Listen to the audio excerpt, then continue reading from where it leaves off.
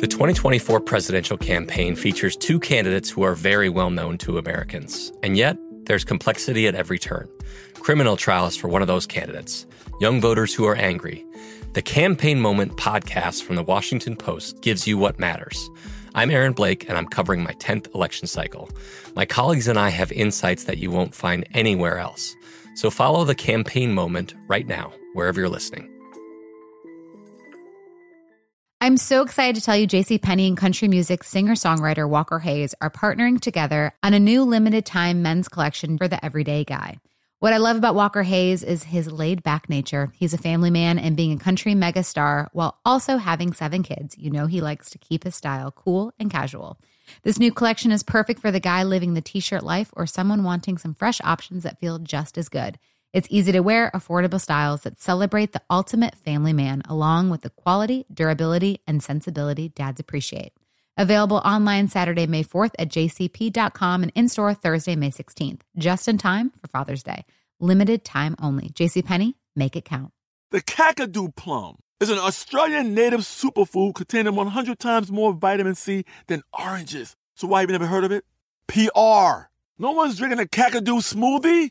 I'm JB Smoove, and that was a full episode of my new podcast, Straightforward, inspired by guaranteed straightforward pricing from AT&T Fiber. Get what you want without the complicated. AT&T Fiber, live like a gigillionaire. Available wherever you get your podcasts. Limited availability in select areas. Visit AT&T.com/hypergig for details. I'm Katya Adler, host of The Global Story.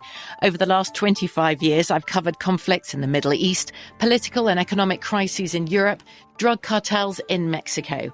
Now I'm covering the stories behind the news all over the world in conversation with those who break it. Join me Monday to Friday to find out what's happening, why, and what it all means. Follow The Global Story from the BBC wherever you listen to podcasts.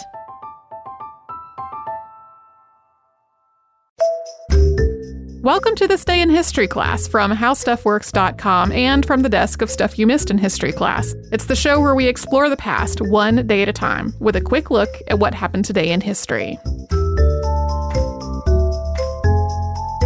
Hello and welcome to the podcast. I'm Tracy V. Wilson, and it's August 8th. The Battle of Amiens started on this day in 1918, which was the start of the last 100 days of World War I. A lot of World War I before this point was a stalemate along the Western Front, and that stalemate had dragged on since 1914. Both sides had dug into these systems of trenches to try to give soldiers protection against the devastating weapons of machine guns and artillery. The trenches did protect the troops from the machine guns, but it also meant that once they were dug in, they couldn't go anywhere. They were sacrificing their mobility for their safety. So to try to move the line and to gain territory in this kind of a war, you had to assault the other side's trench across no man's land, which was the gap in between the trenches. Common tactic was to use a creeping barrage. This was artillery that was supposed to fall just ahead of the advancing infantry to provide some cover and to clear out the enemy. But a lot of times this didn't go as planned. The artillery would get too far ahead. It would basically serve as a warning, or it would start too early and warn the other side of what was coming. Or it would tear up the ground so much that the soldiers couldn't get through effectively.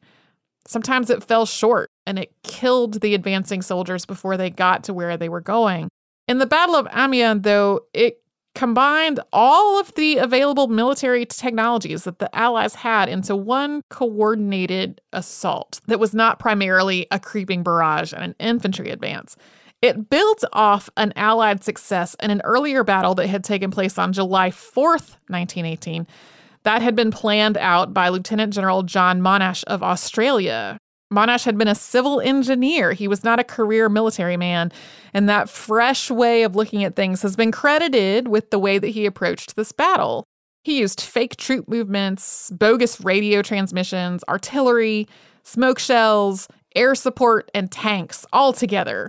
The tanks plowed through the Germans' barbed wire, and they delivered supplies from behind the advancing infantry.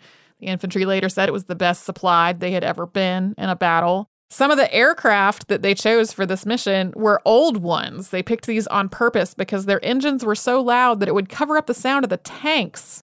The Battle of Amiens was much the same. It attacked a bulging point in the German lines outside the city of Amiens, which was a critical communication and railway hub.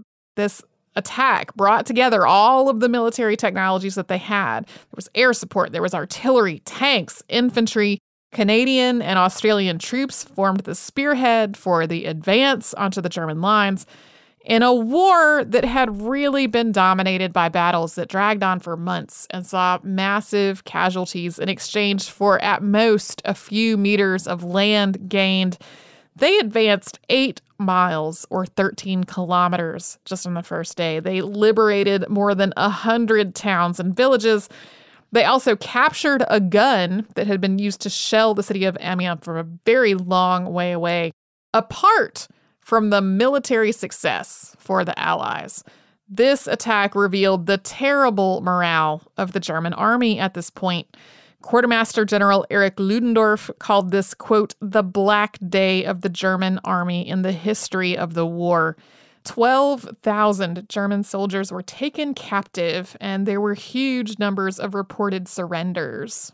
This win for the Allies launched the last 100 days of pushing the German army back toward Germany in what came to be known as the 100 Days Offensive. It ultimately led to the November 11th, 1918 armistice and later the Treaty of Versailles that formally ended the war.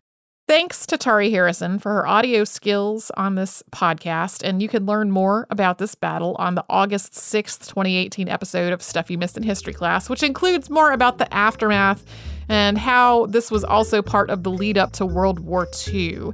You can subscribe to This Day in History Class on Apple Podcasts, Google Podcasts, and wherever else you get your podcasts. Tune in tomorrow for the best of wives, the best of women, who was anything but helpless.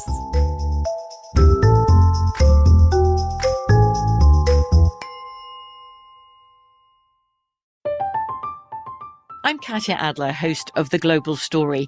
Over the last 25 years, I've covered conflicts in the Middle East, political and economic crises in Europe, drug cartels in Mexico.